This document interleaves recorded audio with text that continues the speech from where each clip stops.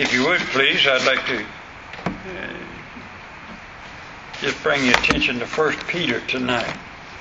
So if you'll turn there in 1 Peter chapter 1. I was reading, I got a real blessing this afternoon. I hope it'll be a blessing to you tonight. But 1 Peter chapter 1, I'll begin reading verse 1. Peter, an apostle of Jesus Christ, to the strangers scattered throughout Pontus, Galatia, Cappadocia, Asia, and Bethany, elect according to the foreknowledge of God the Father, through sanctification of the Spirit, unto obedience and sprinkling of the blood of Jesus Christ, grace unto you and peace be multiplied. Blessed be the God and Father of our Lord Jesus Christ, which according to his abundant mercy has begotten us again unto a lively hope by the resurrection of Jesus Christ from the dead, to an inheritance incorruptible and undefiled, and it fadeth not away, reserved in heaven for you, who are kept by the power of God through faith unto salvation, ready to be revealed in the last time, wherein you greatly rejoice, though now for a season, if need be, you are in heaviness through manifold temptations, that the trial of your faith, being much more precious than of gold that perishes, though it be tried with fire, might be found unto praise and honor and glory at the appearing of Jesus Christ, whom having not seen ye love, and whom though now you see him not, yet believing you rejoice with joy unspeakable and full of glory, receiving the end of your faith, even the salvation of your soul. Pray with me, please. Heavenly Father, I pray tonight that you'll bless each one who's come from thy word. Lord, it's so precious to read and study how you bless us. And now, Lord, we don't want to forget that. So we ask you to bring our attention to it tonight in Jesus' name. Amen. Now, what I was wanting to bring your attention tonight is a solid Christian always has something to be thankful for, amen, or to praise the Lord for, or to rejoice in.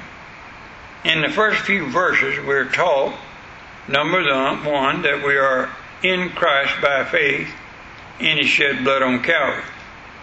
We're in God's elect by the foreknowledge and mercy and grace of God. Number two, we're taught our lively hope in verse 3 is the resurrection of Jesus Christ from the dead. Number 4, our inheritance, since we are in Christ Jesus by faith, in heaven in all its glory, and that's eternal glory. In verse 5, we are kept in God's elect, or we're saved and kept saved by the power of God, not by works which we have done. Number 6, we will be revealed as God's trophies of grace, of his grace, at the second coming of Christ. Now, all of these things are taught in the first 5 verses. Then God begins in verse 6, wherein you greatly rejoice, though now for a season, if need be, if you are in heaviness through manifold temptation. Notice the first word within in verse 6. In verse 6 it says, wherein you are greatly rejoice. Now in that word it refers to what Peter had just told us back in the first 5 verses of the greatness of their present state and what a grand future Christians have ahead of them. Now in this condition, you greatly rejoice, though now for a season or a little while, if need be, you are made sorrowful through manifold temptations. There's 5 things about verse 6 I'd like to give you tonight. Number 1, every good, solid Christian always has something he can rejoice in. Great rejoicing contains more than an inward placid or serenity of mind or a sensation of comfort. Great rejoicing will show itself in the countenance and conduct, and especially in praise and gratitude. Every once in a while, I guess all of us get the mully grubs, is what I call them, or just get down a little bit. And every once in a while, God will send me something in my life to rejoice in. And today was one of those days. I was shopping at a hardware store, and a young man come in, and I didn't see him. And he said, "Hey, Ledoux," that's my first name. And of course, when somebody calls your name, you turn around. He said, "I knew you'd turn around if I hollered your name." He said, "I'm sorry for calling you Ledoux. I should have called you Preacher. But I knew you'd turn around if I called you Ledoux." And it's a young man I hadn't seen in I don't know how many years. He said, "I just wanted to tell you how much my daddy told me before he died, you preached his funeral, what you meant to him." Now, I don't know about you, but that made me have a good time the rest of the day. Amen. And I've thought about that all afternoon. I don't know. I know one thing. Me and him had some great time serving the Lord. And me and his son there in the store just rejoiced in some of the things that we got to do together years ago when he was just a little boy. And me and his daddy drove an old Sunday school bus and brought kids to Christ, and they got saved and lives changed. And I was telling him, even now as a pastor, I see them every once in a while, those boys and girls that rode on our bus years ago. And God has a way of giving you something that you can always rejoice in. I don't care what's going on. He'll give you something you can rejoice in. The greatest joy of a Christian comes from spiritual and heavenly things. And the greatest joy of a Christian comes from his relationship to God and to heaven. They're great treasure laid up in heaven, and they're sure. We have the title to them in Christ Jesus. You think about it. There's a lot of things that we're going to meet when we get to heaven, and nothing can take it away from us. Amen? It's laid up in Christ Jesus. Yet the best of Christians do have a reason to greatly rejoice, may yet be in great heaviness through manifold temptations. Now, that simply means all sorts of adversities or temptations, trials of faith, trials of patience, trials of consistency. Seldom ever do these come simply, just one at a time or singly, but in bunches. Or, and the Bible says, are manifold. That means a bunch. They come from different directions. And the effect of all these is great heaviness. Now, what we as Christians need to remember is, as long as we're in these bodies, we're subject to sorrows, personal, domestic, but as Christians we're obliged and frequent sorrow. It's our duty to God to praise His name always. Just say, "Thank you, Lord, for what you're doing." Now, we are to have compassion towards others. And when we see what the devil causes humans to suffer in all kinds of ways, we're like Paul said in Romans chapter 9, verse 2, that I have great heaviness and continual sorrow in my heart. Now, why, Paul? Because Paul's brethren, the Jews, were not coming to Jesus as Savior, and Paul knew that hell was waiting for them. We have great heaviness because of that. Amen? I got a lot of good friends, and I mean friends of mine, that I know if they don't make a decision for Christ before they die, which they haven't done so far as I know of, and by their testimony, that if they don't before they die, they're going to spend eternity in hell. That's heaviness, amen? That bears on our hearts. But again, thank God, the afflictions and sorrows of good Christians are but for a little while. They are but a season. Now, I know a lot of people that suffer right on till death. And you say, "Well, I thought it was just going to last a little while." That's what Paul's talking about. If you're in sufferings, it don't matter if it suffers to the day you die. Ain't nothing. That's just a little while. Amen? And then it's over with. You don't have to suffer no more. And because life itself is short. Now, so the sorrow of life to the Christian cannot go beyond the grave. And not so far as the lost sinner's concerned, though. The Bible says his sufferings just started. I laughed at a man one time. He's talking about that he was just going to commit suicide and end it all. And I said, buddy, if you know not Christ as your Savior, your suffering just begun. And your trouble has just begun. Now, great heaviness is also necessary to a Christian's good, though. Notice the words, if need be, in verse 6 again. Watch it. Wherein you greatly rejoice, though now for a season. If need be, you are in heaviness through manifold temptations. Now, the word, if need be, you are in heaviness. God does not afflict His people willingly, nor needlessly. But God acts with judgment in proportion to our needs. Well, I want to show you something. Turn to 1 Thessalonians a minute. Just back up a little bit to 1 Thessalonians. And look with me in chapter 3. I want to just read you a few little verses. In 1 Thessalonians chapter 3, look at verse 3. That no man should be moved by these afflictions. For yourselves know that we are appointed thereunto. Go on down to verse 12, same chapter. And the Lord make you to increase and abound in love one towards another and toward all men, even as we towards you. And then look at verse 13. To the end He may establish your hearts unblameable in holiness before God, even our Father, at the coming of our Lord Jesus Christ with all His saints. What He's saying here is, these troubles that lie heavy upon us never come upon us unless we have need of them, and they never stay any longer than God wants us to have them, or that we need those troubles upon us. Now, verse 7, very interesting verse, that the trial of your faith, being much more precious than of gold that perishes, though it be tried with fire. Now, notice something here.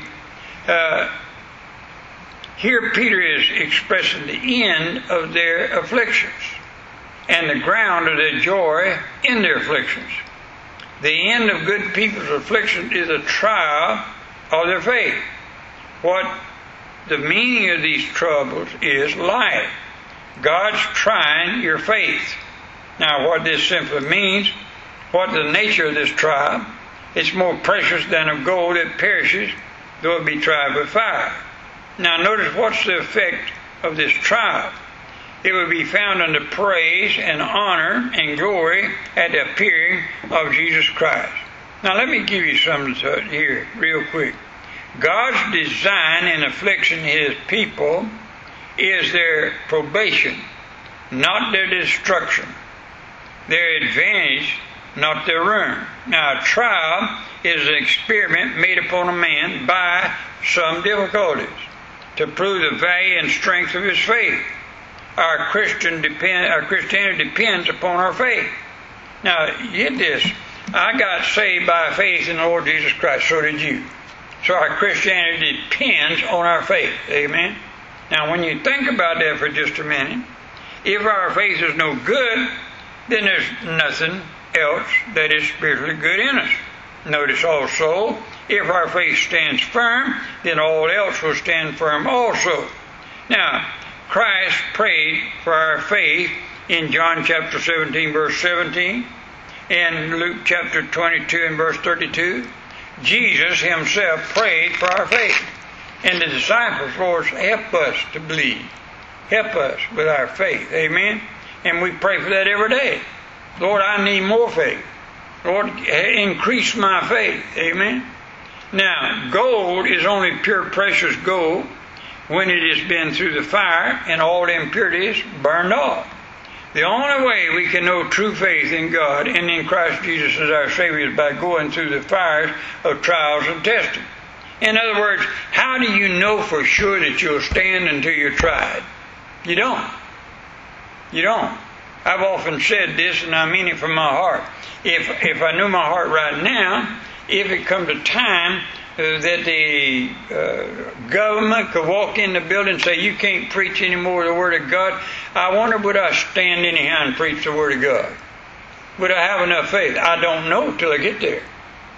And I know people that say, boy, what if I was to lose a leg, or what if I used to lose an arm, or what if I was to do, would I have enough faith to keep going for the Lord? You don't know till you get there. And what God is saying here, the trial of your faith is what makes your faith strong.